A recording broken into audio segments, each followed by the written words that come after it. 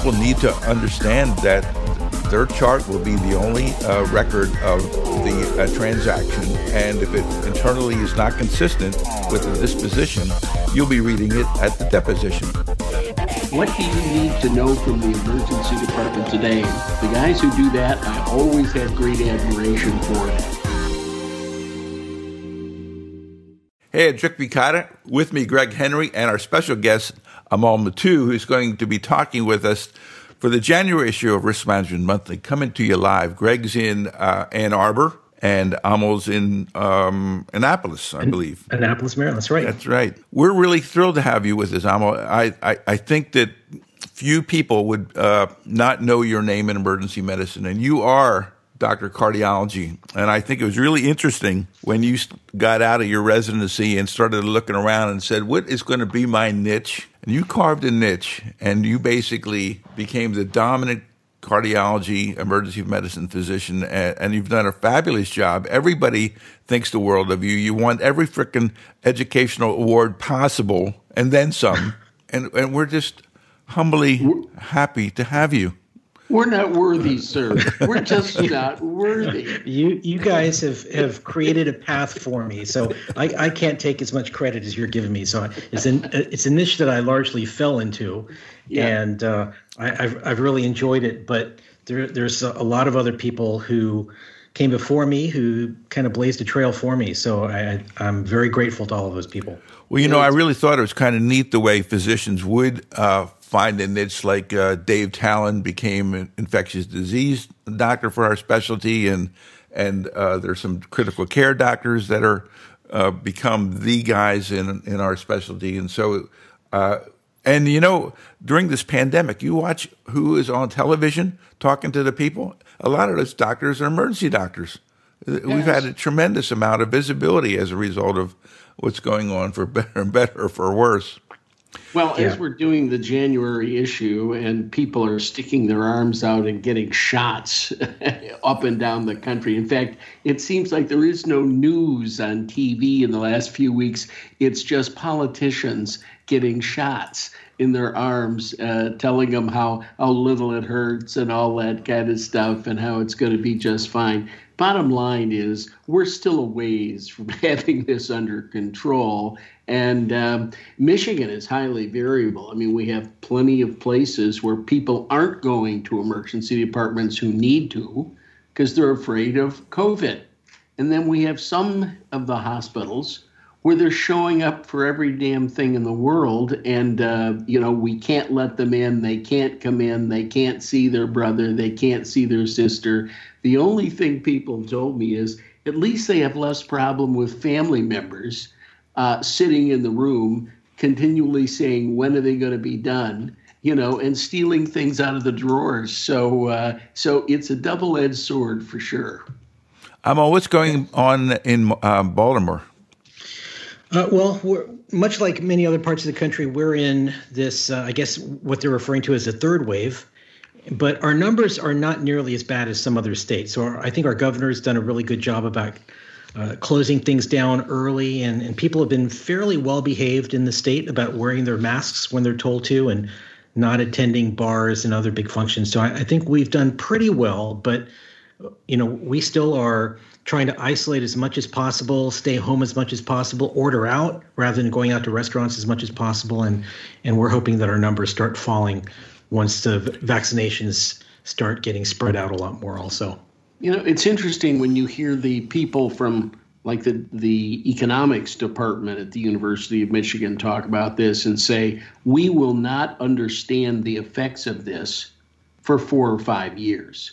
People from the education school are now talking about the fact we don't understand what this has done to the usual orderly going to school, learning to do your times tables, all that kind of stuff. Because as they point out, if you think staying at home and listening to your mom or your dad or something is the same as going to school, you're smoking dope. You're a crazy man.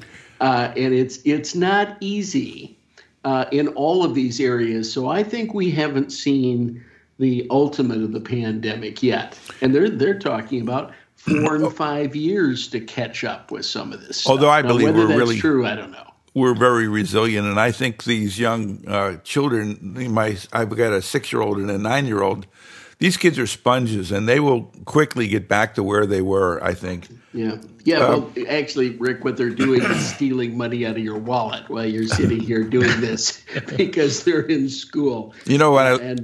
That's the problem. Yeah. When I left Los Angeles yesterday, there were 0 ICU beds left, 0. And we all know what that means. And there's dusting off the crisis standard of care documents.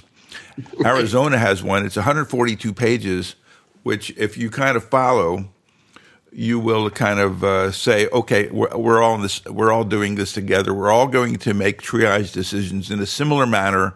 We're not going to discriminate by age alone, et cetera, et cetera, et cetera, because there is going to be clearly, at least in Los Angeles, there's going to be rationing because they have not even hit the peak of what they expect to have, which is going to occur over the next 4 to 6 weeks. I will say this, humans have short memories. They're always, when you're on TV and they say, oh, this is the worst of times, this is that. I was working in the steel mill in Detroit in 1967 when the Michigan National Guard got replaced by the 101st Airborne to stop civil insurrection, and 137 people died.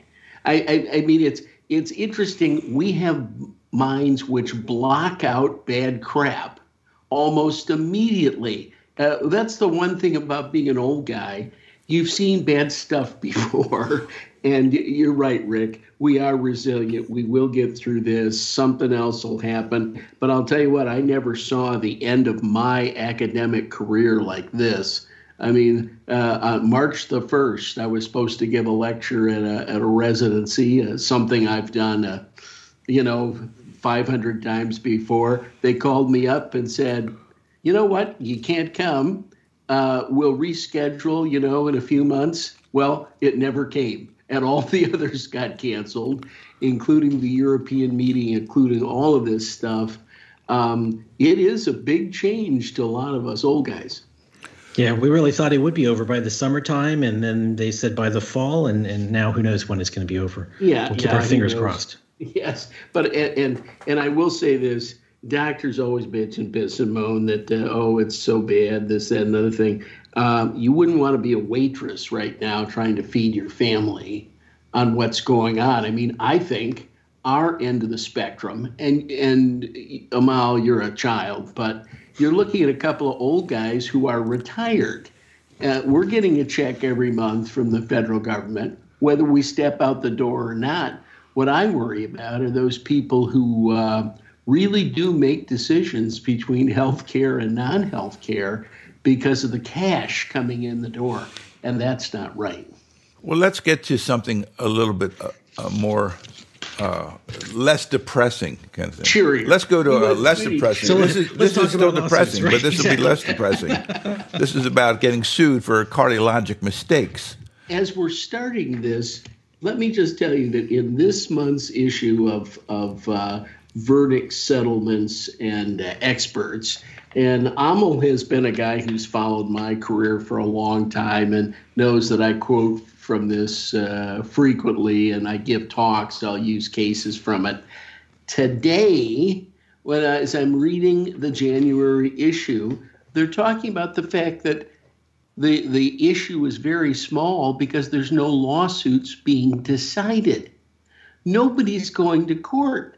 Nobody's doing anything, and they're bemoaning the fact that there's probably the same amount of malpractice going on, no matter what's happening. But he says we sure as aren't talking about it, and we certainly aren't trying them. And there may actually be some encouragement for plaintiffs to settle early rather than to think that it may go to court at some point in time. By that time we could be dead. And so there's it's disrupted medicine, but it's disrupted everything else. including the legal system. And we should understand that we're just part of this mess which is going on. Yep, absolutely. Yeah, it was, but it was interesting to see how many places around the country have actually watched this huge fall off the cliff drop in the number of actual suits filed. People say that's simply because that nobody is really thinking that much about, they got so many other things on their plate right now. It's also, there are some blanket legislation that makes it difficult to sue at this time, particularly if it's a COVID-related case. And right. So, and I'm sure a lot of them may be. What we're going to focus on today is a presentation that almost made it in the past. Is it 10 things or 15 things? No, it's essentially 10 critical things I've learned as an expert witness over the past 12 to 15 years or so. And it's not specifically focused on cardiac cases, although that's the majority of what I see. But these are very generic points that I've learned by doing these cases. And it's a big reason why I do these cases, because there's an awful lot I learned. And I had told you guys offline that the other title for this presentation could essentially be 10 critical lessons I've learned from Risk Management Monthly, because as we go through this, you'll see that all of the things I'm going to talk about are the very same things that you guys have been talking about for many years. But when you see these things come up in actual cases, it really hammers these take-home points home that they are so important. And most of these, if not all of these, are pretty simple concepts that we just forget to do. So that's the basis for this, things that I've learned in serving as an expert witness over the years. Amil has been a loyal attendee of my lectures for many, many years. I see his smiling face in the audience frequently. Stalking is another word. Stalking is another word, yes, but we're polite here on Risk Management Monthly. Let me point out that if there's one thing I've learned, it's simplicity. It is the simple things that kill you, not the weird arrhythmias that nobody can figure out, because you've called somebody in on some of those and you've gotten other help. For example, in the last 2 months in the Medical Malpractice Reporter, there are 4 cases of physicians being successfully sued for what they wrote about letting patients out of bed. Now, is that a cardiology problem? Is that an ER problem? Whatever it is, there are at least 4 where people were sued because they didn't write an order specific enough as to the activity of the patient. I was one of those old guys who was raised to say, pain, piss, position, perora, parenteral, and you wrote those kind of things down on the chart, because when you don't write it down, and we've got 3 or 4 of them this month, where somebody decided to get themselves out of bed. And if you've written that they can't be out of bed except with assistance, you're in pretty good shape. You've at least transferred that liability to the hospital and its attendants, the nurses, the techs, the aides, that sort of thing.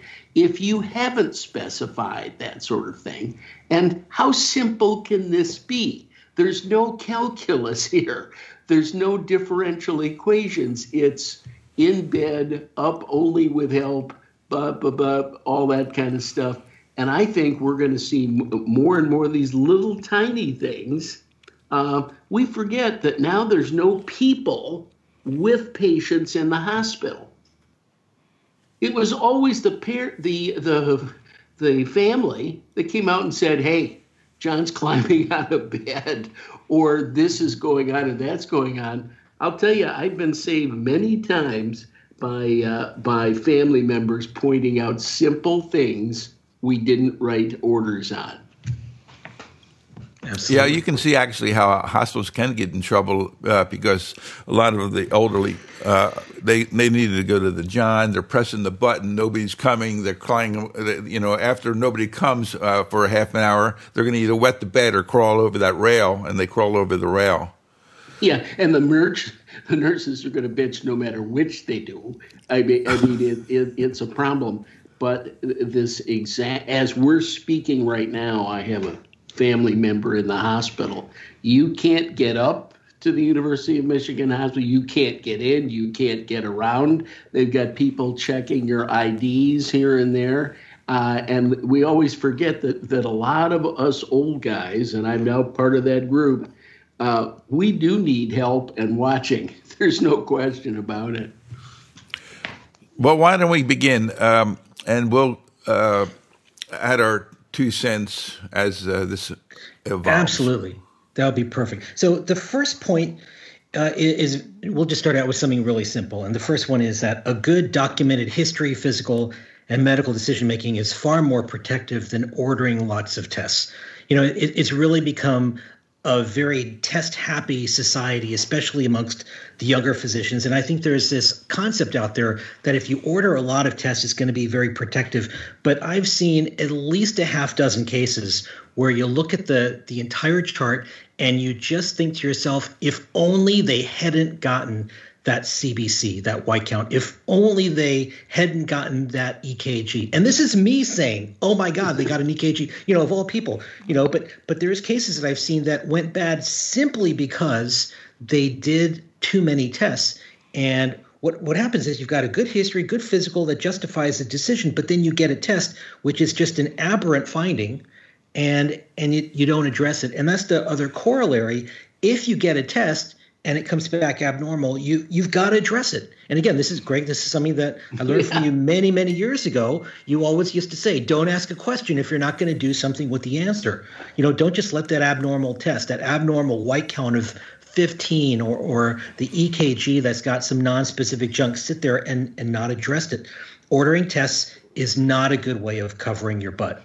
It's just a bad idea. Well, it's asking the question that leads to other questions. And again, as I pointed out, you never ask a question you don't really want to know the answer to.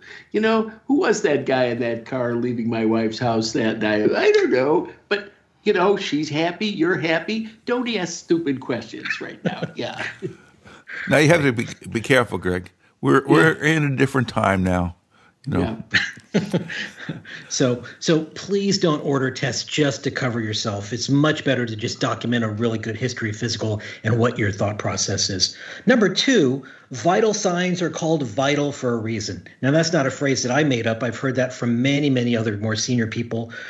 But this is a pet peeve. When our medical students come in, and a lot of our junior residents come in and they present a case, the one part of the physical exam that they entirely skip is the vital sign. And the respiratory rate in particular is just made up, usually at triage. But you've got to address the vital signs. What are the vital signs? Look at them. And when there's abnormalities, you've got to address it. A number of years ago in our emergency department, they instituted a policy, which I think probably is one of the very best things in the past 10 years that as a policy was instituted in our emergency department. And that is, before any patient's allowed to leave, the attending physician has to essentially sign off on what the discharge vital signs are. You have to look at them. And I can't tell you the number of times where a patient is all set to go and the nurse brings you the vitals, or you look in the Epic system or whatever, and you look at the discharge vitals and, oh my God, the heart rate is 110. Well, you know what? They're not going home yet. Or the blood pressure is 85 and nobody told you about those abnormal vitals. You've got to take a look at those vitals. And if they're abnormal, you've got to address it. If you've got a good reason for the tachycardia, maybe you've given them a whole bunch of nebs or whatever, then so be it. But you've got to address the vital signs. And then the corollary to that is what I've seen more frequently in just the past few years is that there's an increasing focus, not just on the systolic blood pressure, but more on the MAP, the mean arterial pressure, and also the shock index. That's shown up in a handful of cases as well. So shock index is heart rate over the systolic blood pressure, and it's always bad when that's greater than 1. Your heart rate should never be greater than your systolic blood pressure. I think that's a general rule that we could probably agree on. We can agree with no this disagreement here. It's very interesting that I started giving these talks in medical legal probably 45 years ago. And the comment about the vital sign, and I think I used to say, they don't call them important signs or like really important signs. They call them vital signs, which comes from the Latin vitae for life. Because no good vital signs, no good life. And it's just that simple. If they're walking out the door with a funky number, somebody's going to say something about it. And you got to come back, and they're going to ask you that question right on the stand. Dr. Henry, would you like to have a blood pressure of 70/50? No, right. No, personally, I wouldn't. Yeah. Well, one of the other problems is it's right there on the chart. It's not a matter of equivocation, well, could be, maybe kind of thing. No. There's the number. It was 120 when they heart rate when they left. Yeah, and remember all the arguments we used to have? Did you hear a third heart sound? No, this is nothing like that. This is flat out in front of you. No subtlety here. No subtlety. Yeah. And again, we're a very systolic blood pressure trained society, but we've come to realize that diastolic blood pressure is more important. I mean, we live 2/3 of our life in diastole. And that's why the mean arterial pressure accounts for a diastolic pressure as twice as important as systolic. So the example I always bring up, who's got a better blood pressure? Somebody who's 90/60 or 110/40. If you ask a junior level resident, they're going to say 110/40, but actually the 90/60 is a better MAP. And people just totally ignore the diastolic pressure. So you've got to pay attention to the diastolic pressure, or at least the MAP, which accounts for both. And then the last point with this is, don't ever assume that somebody is going to notify you when the vital signs go bad. And again, I've taken sign out on patients over the years where you walk in the room and you find out the patient's blood pressure is 85 or 80, and you ask, how long has the blood pressure been like that? You ask the nurse or the tech or whoever. It turns out the patient's blood pressure has been like that for the past 3 or 4 hours, and nobody knew about it. Nobody really told you about it. So don't assume that people are going to notify you every time the blood pressure or the heart rate goes bad. You've got to check in on those patients regularly. For those who are non-physicians who are listening to this, Amo made the comment that we live in diastole. Yeah, that's a small town in New Hampshire. You can look it up on the in the thing, but it is you're right, where most of us spend most of our lives. Yeah. Number 3, this is something that I definitely never learned in residency, but it's something that comes up over and over and over, and it's been a very important teaching point for me. If your patient is sick, you've got to watch the clock. Because if things go bad, that timeline of what happened and how long it took to do things gets played out during that deposition or in court. Doctor, why did it take so long to get the blood from the blood bank? Doctor, why did it take 30 minutes to call the consult when you knew this was happening? Doctor, why did it take 6 minutes to defibrillate this patient who is in ventricular fibrillation? You've got to watch the clock when your patient's sick. And then also, when you see the patient, you put orders in, and you just assume everything is going to be done right away, and it never works that way. Don't ever assume that the rest of the staff knows how time critical sick patients need things done. If you're worried about somebody, yeah, put the orders in, but make sure that the nurses and techs know this patient needs that EKG right now. This patient needs an IV and labs to be sent right now. And document the reason for delays. If there is a patient who's an injection drug user who's got no IV access and it takes 30 minutes before an IV is placed, make sure that you document that there's a delay because the patient had no IV access. Document those delays well. By the way, nobody sitting on a jury has a time frame of how things should happen. One of the best plaintiff's attorneys I know pulled this line, and you can use this if you want, Abel, in your next talk. He just looked at the jury and said, everybody now, when I say go, we're going to hold our breath. And then he just started to count down. And of course, within 15, 20 seconds, everybody is panting. He says, and it took, this person was in respiratory distress for 1 hour What do you think that was like? That's like torture. And, you and I can kind of shrug our shoulders. But with lay people, they don't understand that. And to a great degree, they shouldn't just casually understand that. It's not a good thing. We call that artful lawyering. Artful lawyering, exactly. Yeah. The lab and the blood bank in particular are not your friend. No. When you've got a person who's bleeding out and you need that blood immediately, that is exactly when the blood bank decides to take 4 hours to send the blood up. And so you've got to be on top of them. When that patient has peak T waves and wide QRS and you're waiting for that potassium, that's exactly when they're rerunning it and rerunning it and rerunning it. So if you need a lab test, get on the phone and call and make sure that they know not to be rerunning it over and over, but get those as quickly as possible. Again, the people in the lab and the people in the blood bank have no idea when you're really concerned about someone. So if you need a lab back or you need those pack cells coming up, you need to call and tell them, send the stuff immediately. You raise a point that I had several times. When I knew this patient wasn't doing well, and I called down to the lab and to say, the potassium, where is it? They said, well, we had to run it multiple times because this can't be right. No, give me the number you got right. Give me our working hypothesis right now, because I've got to move on something at this moment in time. And it was interesting that they thought that because the number didn't fall within most people who are alive, that it was wrong. No, it may be exactly what you've got in front of you. Yeah. Really, when it comes to ordering blood, I think one of the responsibilities the physician has to do is make that decision. Are we going to wait for the type and screen, or are we going to basically go O negative, type specific, that kind of thing? And when you go type specific, it's kind of viewed as that's kind of like a commando move, and you're kind of like going around. What that says to the world is this patient really is bleeding out, and we need this urgently.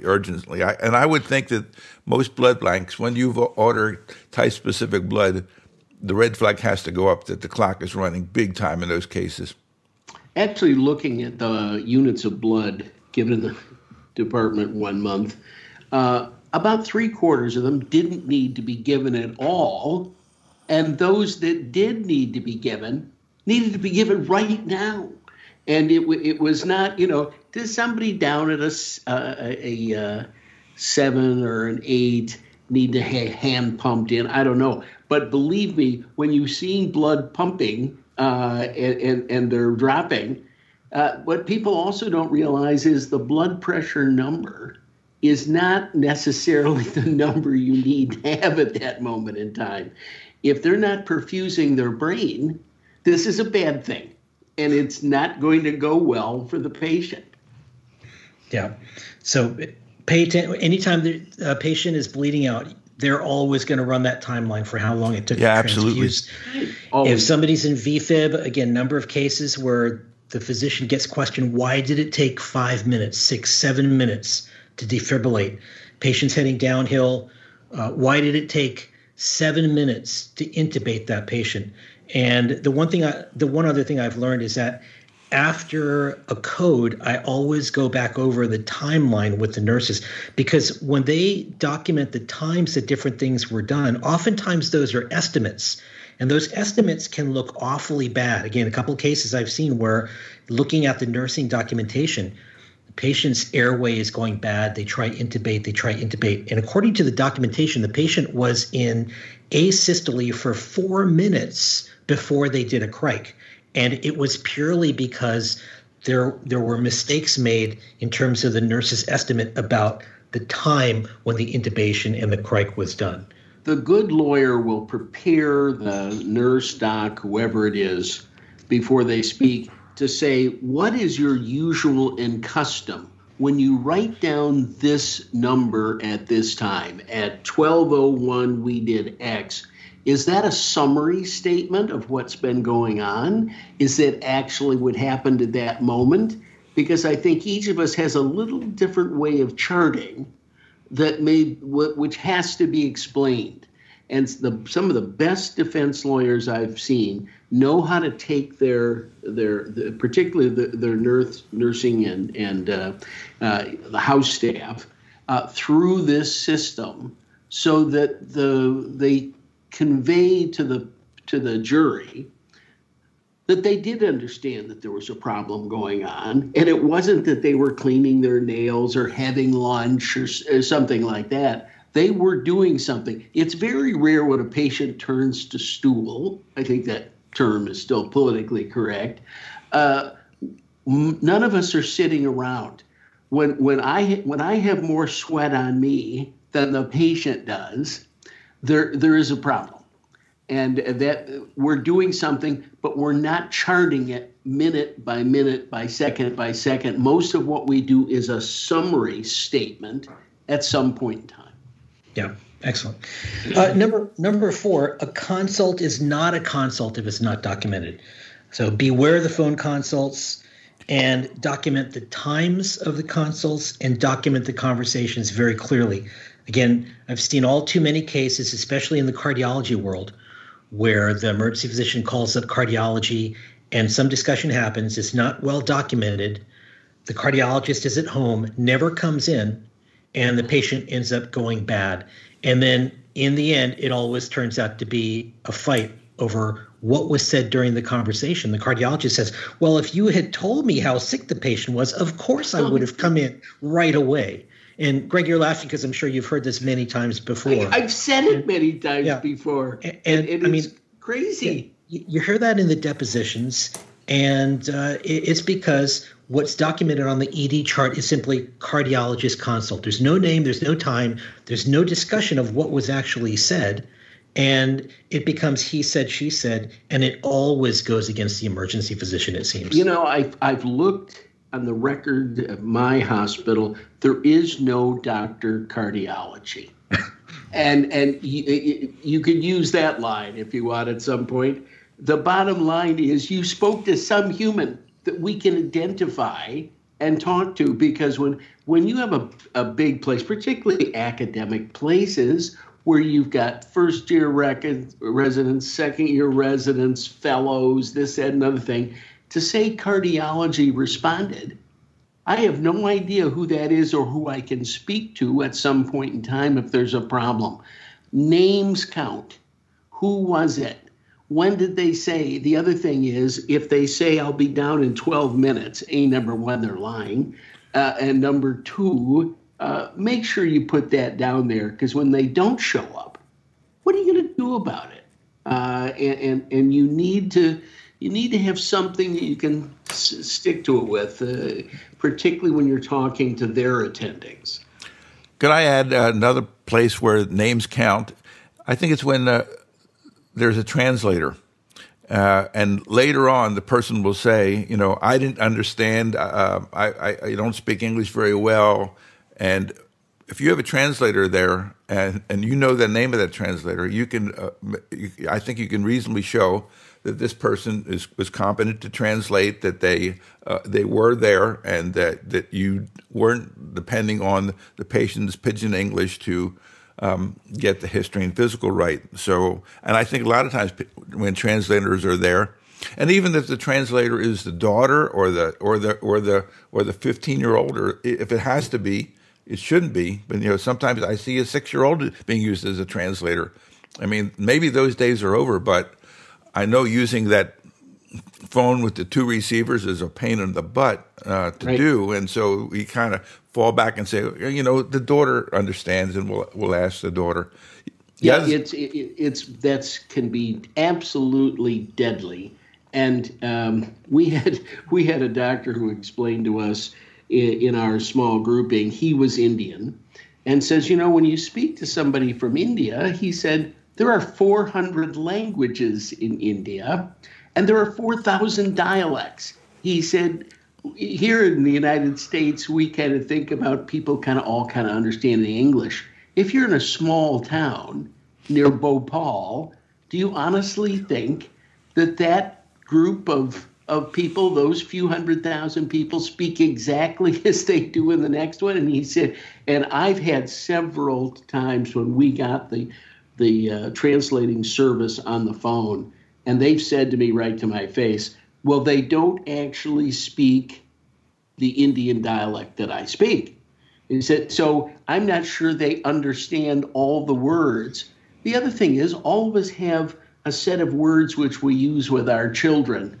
You know, did you go poo-poo? Did you do caca? This sort of other thing that is not easily translatable back and forth. So to me, the translator, who it is, and I know I've taken criticism when I used a family member, but they were the only one who we could actually get to translate. You know, if you've got a 14-year-old girl who speaks both languages perfectly, that's the way to go. Sure. Yeah, we had a very similar case just about a week ago where a patient came in speaking Creole, and we got the Creole translator, and she said that this is a dialect of Creole that she couldn't understand, and so it became an impossible situation until we tracked down an adult relative who was able to translate for us. Absolutely, I've had that. And you think that it's simple, even well, they're born in the United States. Everybody should understand. No, they don't understand each other, and at home, they speak to each other in a different language. A 13-year-old is perfect as the translator, because they have to function at school. They've got all their friends. They listen to everything on radio and TV, and they have to talk to their grandfather. Right. Number 5 is a simple one, but it's an important one. Radiology reports, make sure to read the fine print. I think there's oftentimes a tendency to just look right at the bottom of the radiology report. For example, let's say you get CT angiogram to look for PE. Well, all we might be interested in is looking at, is there a PE, yes or no? Meanwhile, there's 4 paragraphs of text above that. And in small print somewhere in there, there's something about a nodule or maybe a very small pericardial effusion. And it's even a bigger issue with abdominal pelvic CTs, because there'll be a paragraph for the liver and a paragraph for the pancreas and a paragraph for the kidneys. And somewhere in that small print, there might be some little finding that maybe you don't need to act on it emergently, but at the very least, you got to get follow-up for that patient. The best radiologists ask you this question. Greg, what do you want to know? What question is up to be answered? Because he knows if he just puts down a bunch of crap, what he's put down is a lot of stuff. Says, what do you need to know from the emergency department today? The guys who do that, I always had great admiration for, because they actually wanted to help us out and make the thing move along. The other thing is, the great radiologists, when there's something really funky, they call you up. It isn't sent over somewhere. He calls up and says, it's now 4:02. Who am I speaking to? Because I'm going to give you what's on this film. By 4:03, you should be fixing it. For example, if you see somebody with a tension pneumothorax, I mean, that shouldn't be put through the system and hope that before the patient leaves, it's somehow discovered. Radiologists ought to be like everybody else. They ought to get excited when they see stuff that can kill you. And I have great admiration for those guys who understand what their job really is, as opposed to, buying vacation homes in Florida. I mean, they ought to have some other job. Yeah, our radiologists are pretty good about calling with things, and they're really good about putting names on the charts also, which is the right thing to do. So basically, we're talking about the incidental findings, which can come back to, and there's so many cases about incidental findings that it's just it's kind of ridiculous. Yeah, that's for sure. And the radiologist calling. We used to have a radiologist call all the time. Oh, and by the way, Greg, you're not supposed to have a picture of a tension pneumothorax. Did you know that, yes, if you have an X-ray of a tension pneumothorax, you screwed something up. I understand that, but let me just say, we've all had that finding come back, which put a small amount of stool in our pants that we should have picked up in some other way, and there it is. And I'll tell you, when they say, Dr. Henry, they told me you had to call them because it's that important. You know what? Every time I call them because they've got something I want to know about. I promise you they do. Yeah, I think we all have that X-ray in our files somewhere. Yeah. All right. Number 6, this is an easy one, but it can be tough in a busy emergency department. Poor communication is a frequent theme in lawsuits, and so my pearl here is just be nice to people. Just be nice, especially to the family. Again, I've seen a handful of these cases show up purely because somebody was mean or nasty or unfriendly to a family member. Right. And once they get angry, you better be perfect, because if anything goes bad, that angry family member is going to come after you. You know, if you're an asshole and you're right, you're an asshole. If you're an asshole and you're wrong, you're called the defendant physician. And I think if you put those things in a row, it's true. I will say this, however, and we're seeing this now with COVID. It's hard to be perfect all the time, but you can be reasonable. And you're going to have somebody who's going to push your button and push you away. And it's okay to go back and say, I'm not sure we're communicating correctly here. And I've used that line a bunch of times. I want to make sure that you and we're on the same page. I want your mother to get better, and you want your mother to get better. So I want to make sure we're understanding this. And it's okay to do that. But the smart doc knows when the communication is going badly. And I've saved several residents' butts listening to the discussion when I was brought in. And you could feel the tension that something wasn't being done. And they're surprised when I actually say to the patient, is there something else here that, you want us to do? I said, we're a full service shop here. We don't do everything immediately, but what else can we do for you? And you can see the tension coming down on their face. And then they say, well, I thought they were going to do this, or I thought they were going to do that. The worst thing you can do is let the tension lay there and not I&D the problem. Yeah. You talked about addressing their expectations early, and also before they go, communicate with them about what the expected outcomes are. And I think, again, I don't know whether I heard this from you or some other folks talking about wound care as an example, but somebody comes in with a laceration, just tell them up front, look, there's a 5% chance this is going to get infected with or without antibiotics. So you've got to keep an eye on this. And that way, if it does get infected, they knew it was a possibility that it might happen. My partner, Neil Little, used to give the best talk on anticipatory guidance. Tell them what can happen, what we will do, because sure as hell, it will happen at some point in your career, whatever it is. Bring them back in. And the bottom line, the last word is, come on down, see us again, come on back. We're open 24/7, we never close. Bring grandma back, we'll do whatever you want. If you can't get in to see your doctor, we'll take care of it. And it doesn't matter what it is, because the ER, you're there anyway, right? I mean, We're sitting there. If grandma's laceration is now infected, and really does need drainage or antibiotics or something like that, I'd rather see it now than hear about it from her attorney. I promise you that.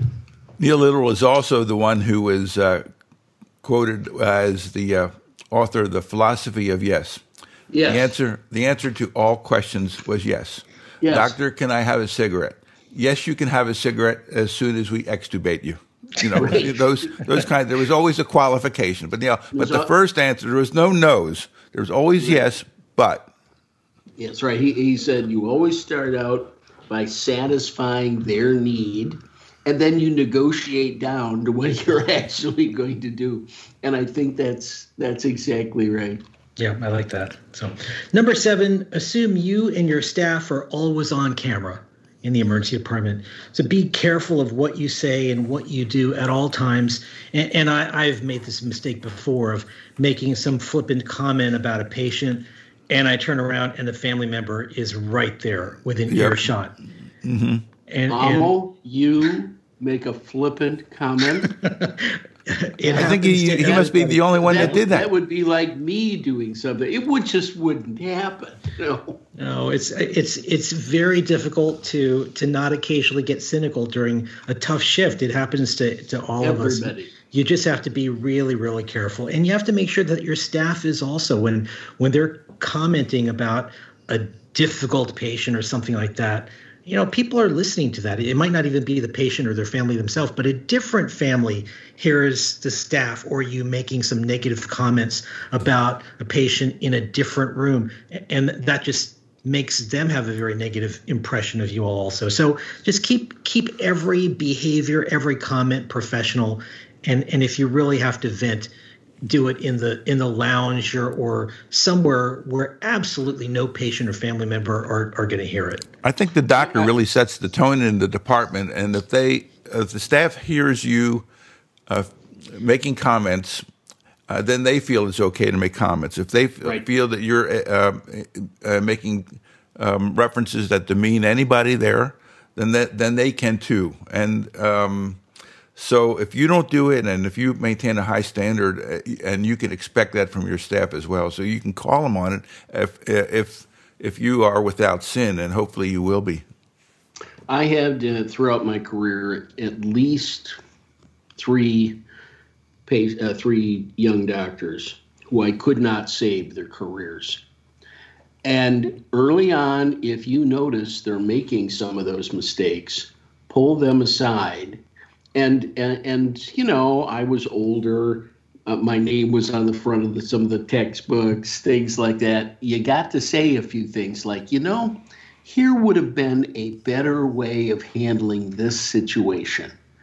And they will immediately become defensive and say, well, this person's just a complainer, they're this or that.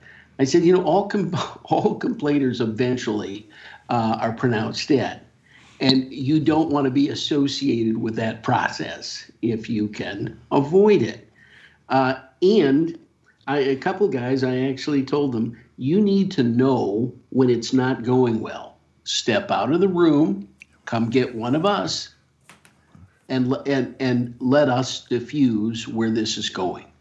Because just a few words from an older guy who, looks like he ought to know better, can make a family feel very reassured, and I think that's important. I think we don't often understand what the role is in a training program. A lot of the residents can read the EKGs better than I can. No problem. That doesn't mean they can handle what the patient's need is as well as I can.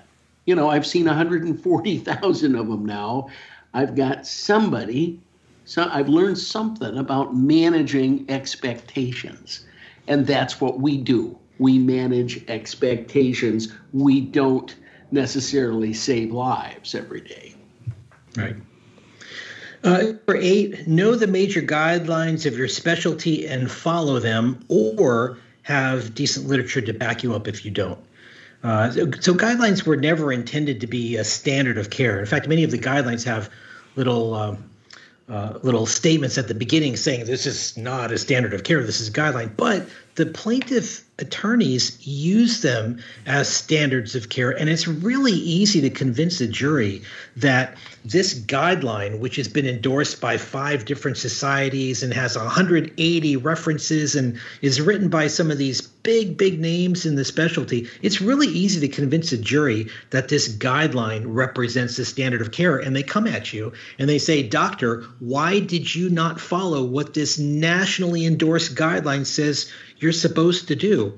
And, I would say you don't have to follow guidelines, but if you don't, you ought to have good literature to back you up. Exactly. Why we're no longer doing it this way. And I use that with patients when they say, oh, well, we thought we were going to get this or this. And I would say, well, you're very smart. You understand what we do. This is what we do now. This has changed over. But obviously you're sharp. You've picked up on this, and this is why. What you do is you bring them into your confidence. You never talk to them like they're so stupid they don't know the medicine. You talk to them as if they're so smart. They know which directions we used to go, and here's why we're not doing it. Having the discussion today about not doing an appendectomy on an 8-year-old boy is totally different than it was 15 or 20 years ago. The literature's changed. All those people remember when their neighbor next door took their 8-year-old in and he had his appendix out. Well, because they're not taking the appendix out doesn't mean it's wrong.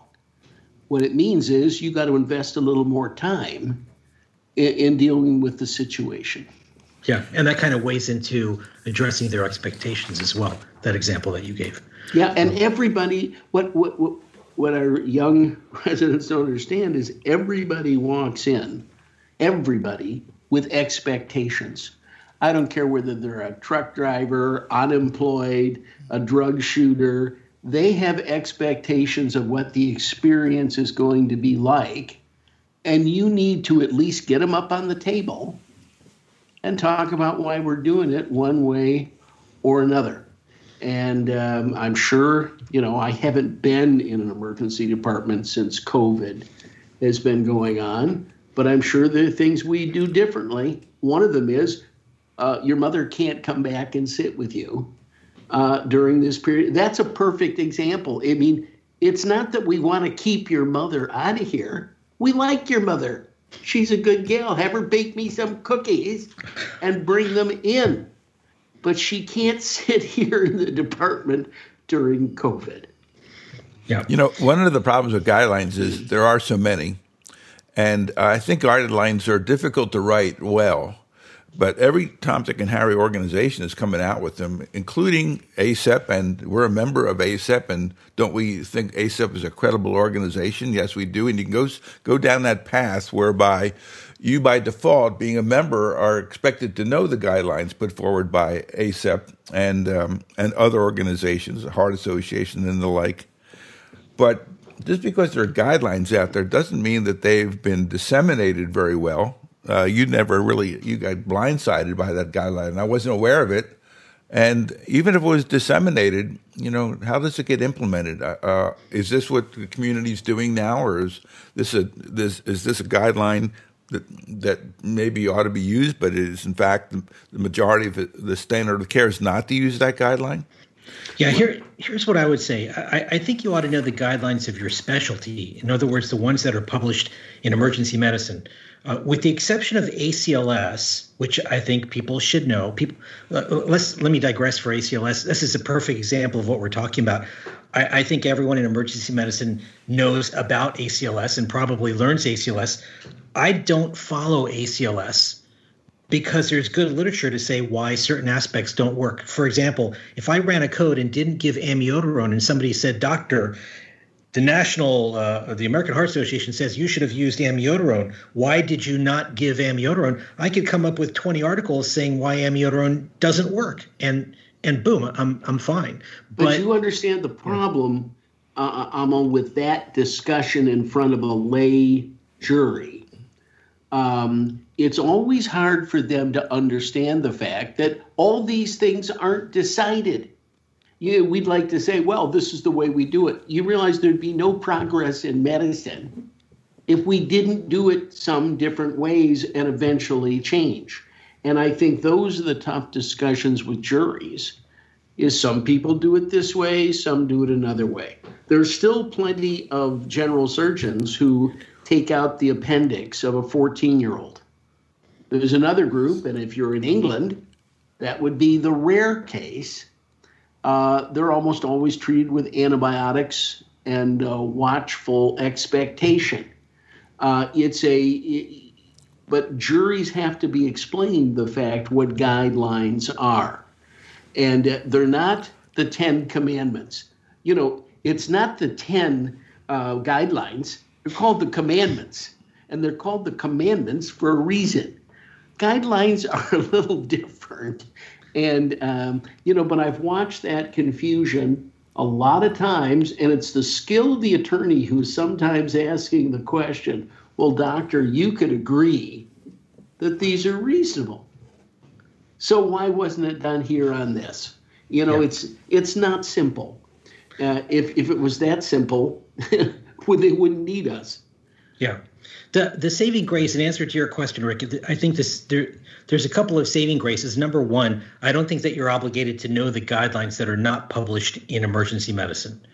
So if the cardiology literature has published guidelines about what we're supposed to do, I don't think you're obligated to know that. And in the deposition, they'll say, doctor, do you know about this guideline that was published in Journal of American College of Cardiology? If you simply say, no, that's not an EM journal, I don't read that, my experience in multiple cases is that they will ask no further questions about that. They will only ask you about guidelines that you admit to having read in EM journals, for example, in Annals. If you say that's the journal that you read, and those are the guidelines, which are not that often, but those are the clinical policies or guidelines that you read, then I think those are the only ones that you will be asked about. Well, that's kind of interesting because, the American Academy of Neurology may come up with guidelines with regard to the management of status epilepticus, something which is kind of like a big deal for us, and they're trying to help us by coming up with those guidelines, even though it is they're developing them. They're actually asking emergency physicians to implement these because they're going to be the frontline doctors. So you can see that there is the potential, and I think that you have a nice answer in there in that it is not out of an emergency journal, but they are guidelines focused exactly on what we do. And I guess the issue then is dissemination and implementation. There is this issue of knowledge translation where we have these gaps between what is known and what is practiced. And sometimes patients get caught in the middle because they're not receiving the care that we know is better or evidence-based, but it's not been disseminated to the medical community as broadly as it has, and so they haven't picked it up on it. And by the way, we have all kinds of cases where what is currently being practiced is perfectly fine, but there's something new that has appeared in a journal last month, this, that, another thing. And of course, you bring down the neurology resident. Now, they're never there for the initial seizure. You understand that. But they've come in from home. They're seeing the patient now, and they want to do something different. That may be okay, and you might want a reasonable discussion about that. But don't think that every time a new therapy comes down the pike, you've got to be administering that because it appeared in one journal someplace. Medicine isn't like that. And I was very surprised as I initially got into medicine about how much we don't agree on certain things. Which kids ought to go to the operating room for this or that. What constitutes a seizure, reasonable seizure control. All these things are not simple. But there's another point of view. Look at the Choosing Wisely guidelines. There are ENT societies making guidelines that will relate to emergency physicians for sure. There are radiologists making guidelines, and don't get back X-rays or if it's a musculoskeletal back issue. So in Choosing Wisely, there are at least 8 or 9 organizations making recommendations that specifically address what would be done in an emergency setting. And it's kind of like we just don't, we haven't really necessarily paid attention to them. They're allowed to advise us on, status epilepticus. That's kind of they're the experts on that, and the embracing of their guidelines, even though they're technically not emergency medicine guidelines. I think there's some issues there where patients may not be getting the care that they're deserving because we have not taken an effort to bring into our practice the guidelines which are very pertinent to it. Yeah, right. I think you're right, but I think I would just separate knowledge dissemination from risk management.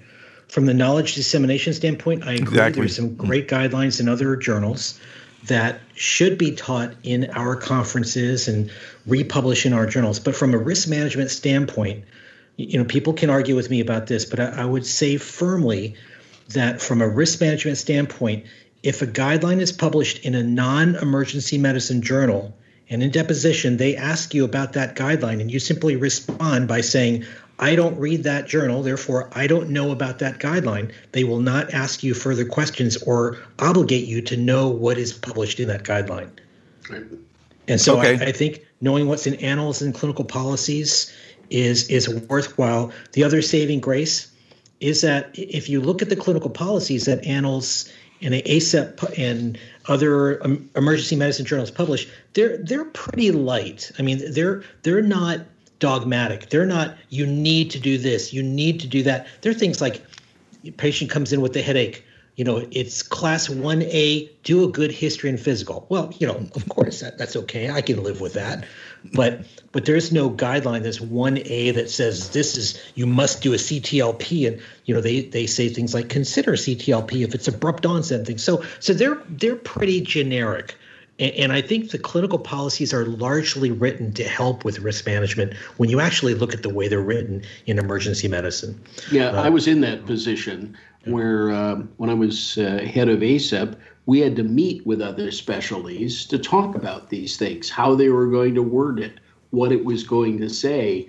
And we spent a lot of time making sure that when we were both going to put our names on a policy, that it was the kind of thing that our people could live with. The truth is, I probably saw more status epilepticus in my career than any neurologist on our staff. Why? Because they're not sitting in the emergency department at 2:00 in the afternoon when somebody's seizing and not coming under control. Nobody says you can't pick up the phone to the seizure expert and get some help. But we shouldn't believe that we have sort of an inferior knowledge base in taking care of sick patients. I mean, the best cardiologist on our staff doesn't defibrillate any better than I do. My second year out of residency, I was working at a community hospital down in the emergency department. One of the cardiologists was consulting on a patient, and she comes running out of the room and says, "Someone call a code." Not realizing that we don't call codes. We just take care of it ourselves. Right. And she was gone about within 5 minutes because she didn't want anything to do with that. Right. Exactly. So all right. Last two. Number 9. Before you discharge a patient, look at your chart or look at what you have just documented. Look at what you are about to document and ask yourself, if this patient goes home and has a bad outcome, is someone going to look at my documentation and think, you know what, I think I would have sent that person home also? Or are they going to look at what you just documented and say, what the heck were you thinking? And that mindset has saved me many times, honestly, where I come walking out of the room and I think, you know what, for whatever reason, I was biased in some way or another, and I'm thinking this person's going home. And I sit there and I start documenting. And I document, patient had chest pain radiating to the left arm. And patient has a history of hypertension and said she couldn't sleep last night laying flat. And I'm thinking, what the heck am I documenting? I'm going to send somebody home. There's no way this person's going home. And I go running back into the room. It's a true story. I went running back into the room and said, don't give out the discharge papers. This patient has to stay. And it really taught me, take a look at what you're about to document and ask yourself, is somebody else going to look at what I've just documented and think, you're an idiot. Why would you send this person home? And the thing is, if a lawsuit happens, the evidence that they're going to use is what you've documented. You get to create the evidence. So why wouldn't you create evidence and document well and make sure anyone who looks at your chart is going to be led to the same disposition conclusion that you came to? In all honesty, you and I and Rick and everybody has looked over one of their cases and said, what the hell was I thinking? Absolutely. We have. And could I wish I could have that one back, because in the light of day and with the emotion of the patient out of it at that moment in time, it looks different. The other thing is, there are thousands of things which influence our decision making. You and I all know patients who made in our career 300 trips to the emergency department. Every single one of us has known those frequent flyers, and every time I'd have a little talk with myself that said, Greg, sit down. It's just like they came in the first time, and if you don't like the story, you're going to have to do what you do with anybody else who you didn't like the story. Now, we know what their cath shows, and we know what this shows and that shows, but every one of us has had somebody in our career that taking an extra minute and sitting down and going, I can't defend this. I can't defend sentiment. I know they hate me upstairs on the phone. Do I know the residents hate me? Yeah, okay. I'm old enough and have broad enough shoulders and have enough publications that I can handle their hate. What I can't handle is sending that patient home. I think one of the things that we have learned to create over time is the chart that is internally consistent with the disposition of the patient. So we create the go-home chart. We create the admit chart. And that's an acquired skill, I think. And sometimes we could inadvertently make a chart that doesn't sound like the go-home chart. That sounds like an admit chart to me, kind of thing. Or to your colleague who reads it dispassionately after the patient's gone. So I do think that people need to understand that their chart will be the only record of the transaction, and if it internally is not consistent with the disposition, you'll be reading it at the deposition. Right. Go ahead. No, I was just going to say that some of these chest pain charts that I've seen in depositions have words like diaphoresis and pain radiating to the right arm, and pain started while shoveling the snow, and those are red flags. They should not be on the chart of a patient that you send home. Those are red flags that need to come in. Yeah, it's just amazing when you see these. All guys who get chest pain while shoveling snow should be sent to Miami for the winter, so that we don't have to deal with those kinds of deals. But the bottom line is, we all will be colored by our previous experiences with that patient, with other patients like that. And believe me, I used to tell a story about somebody who was sent home and died. The attending who did that, over the phone, had sent that patient home and died. Whenever we wanted to get somebody admitted, we'd say, he reminds me a lot of Mr. Smith or Mr. Jones. And then he'd say, bring him in, it's okay. Yeah, you've probably made the right decision from the emergency department.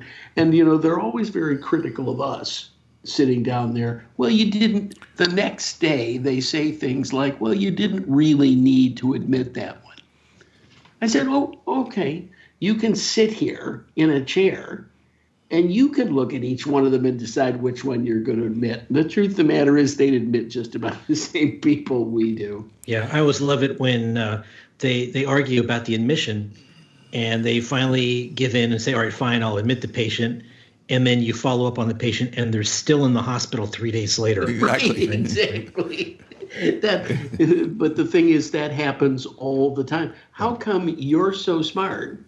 How come that many floors up where the oxygen level is actually higher and everybody's smarter, 3 days later, they're still paying Blue Cross Blue Shield rates to take up a bed. You weren't that good, and it happens to each one of us. The other thing is there is that broad range where there will be an occasional political or social admission. I have no embarrassment or shame of that. Have I admitted somebody throughout my career who probably could have been? I'm sure. Okay, it's all right. And sometimes that may be an important form of therapy. It really is.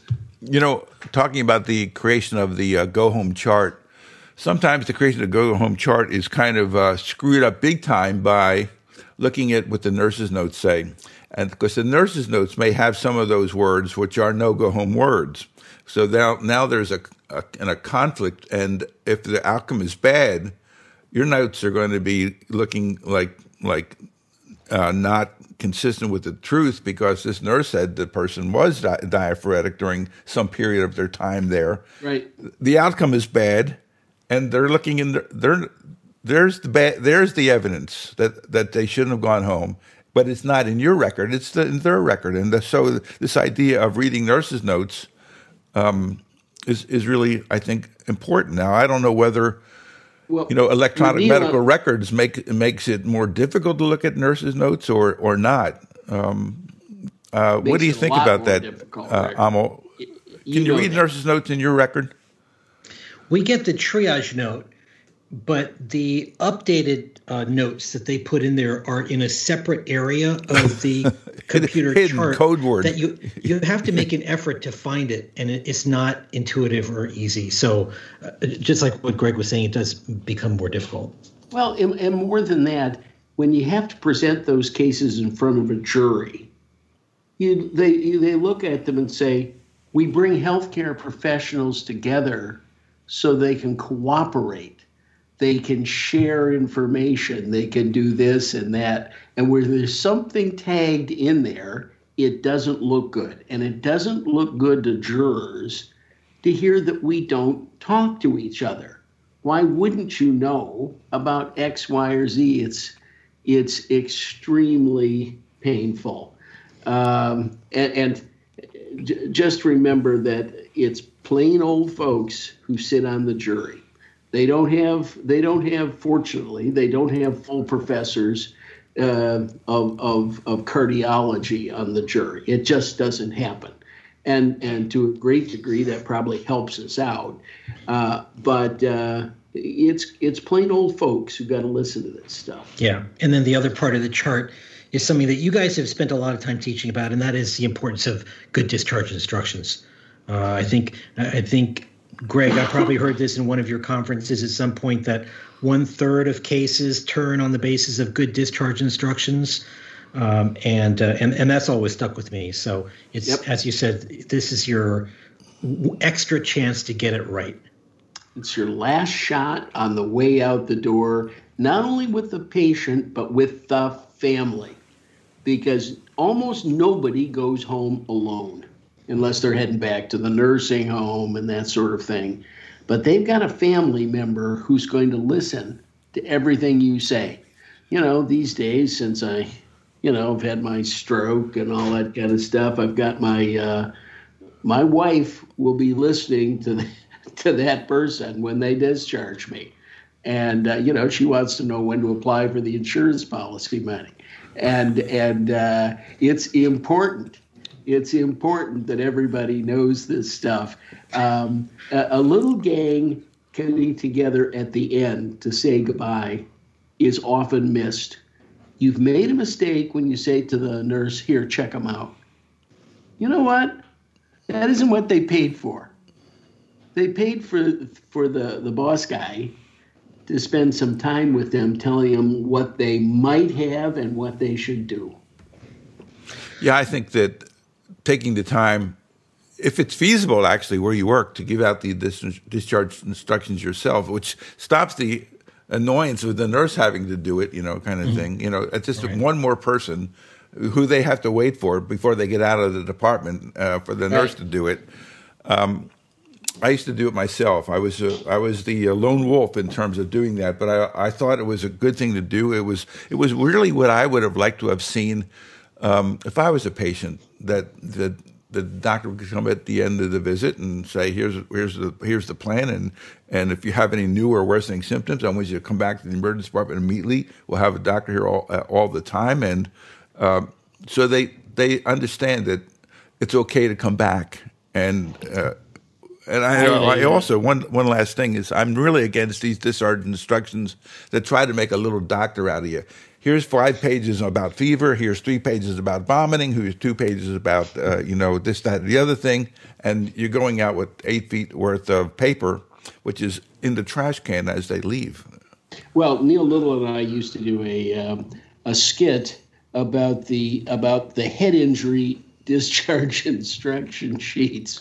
If one pupil is larger than the other, if one arm doesn't move, make sure the family can do a basic mini neurological exam at home. And the answer is no. If you have any question, bring them back immediately. We're open 24 hours a day. Remember, 7 days a week. New or worsening symptoms, come back immediately.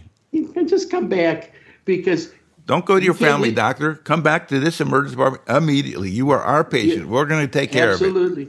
Absolutely. The other thing is, if you say too many things and they want to talk to a nurse on the phone for too long, the truth of the matter is a 1 second look at a patient is sometimes better than all kinds of conversation. Bring them in. That's what we do for a living. I saw a lot of you guys over my 45 years or 50 years of doing this. Come on in. We'll take a look, see what's going on. So last one, number 10. This is easier said than done. Lawsuits are going to happen. Just accept it and move on. Oh, okay. Okay. One of my real important pearls that I learned from my residency director, he would say to us before we graduate, he says, all of you carry car insurance. And it's not because you think you're a bad driver. The reason you carry car insurance is because sometimes you're just in the wrong place at the wrong time and bad things happen. And it doesn't mean that you're a bad driver. And lawsuits are going to happen also. Sometimes you're just in the wrong place at the wrong time, and you can't let it make you feel that it means that you're a bad doctor. Just do your best. And that's why you carry malpractice insurance. Easier said than done, for sure.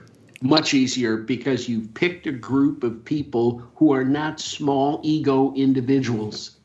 They don't take criticism well from you and I when we're instructing them. If you think they like some attorney telling them that they're reckless, negligent, this and that, they don't like it. And you're absolutely right. I was hired by the insurance company many times to sit with those docs and talk about it, particularly when you were talking about settlement. They thought, this will be on my record forever, and this, that, another thing. And, it takes a lot of support from chiefs of departments and residency directors to give people the proper support they need to get through a suit. Yeah. For those of you who basically are involved in a suit now, I'd advise you to look up Gita Pensa. Gita is a physician who has been on Risk Management Monthly in the past. And in fact, those of her subscribers can go to she's done 2 issues with us. Actually, she did one with Mark Calvert, who you basically referred us to. And she was in a horrible, horrible lawsuit. And the fact of the matter is that it went on years and years and years. And she has now gotten a blog specifically focused at helping clinicians deal with going through malpractice suit, because she's been there, done it kind of thing. So Gita Pensa, Gita. I forget the name of her blog, but you can look it up. It's pretty easily found. Amo, thanks a lot. I really appreciate it.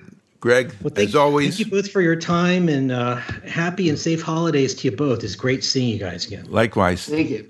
Good to see you. Bye-bye. Bye-bye.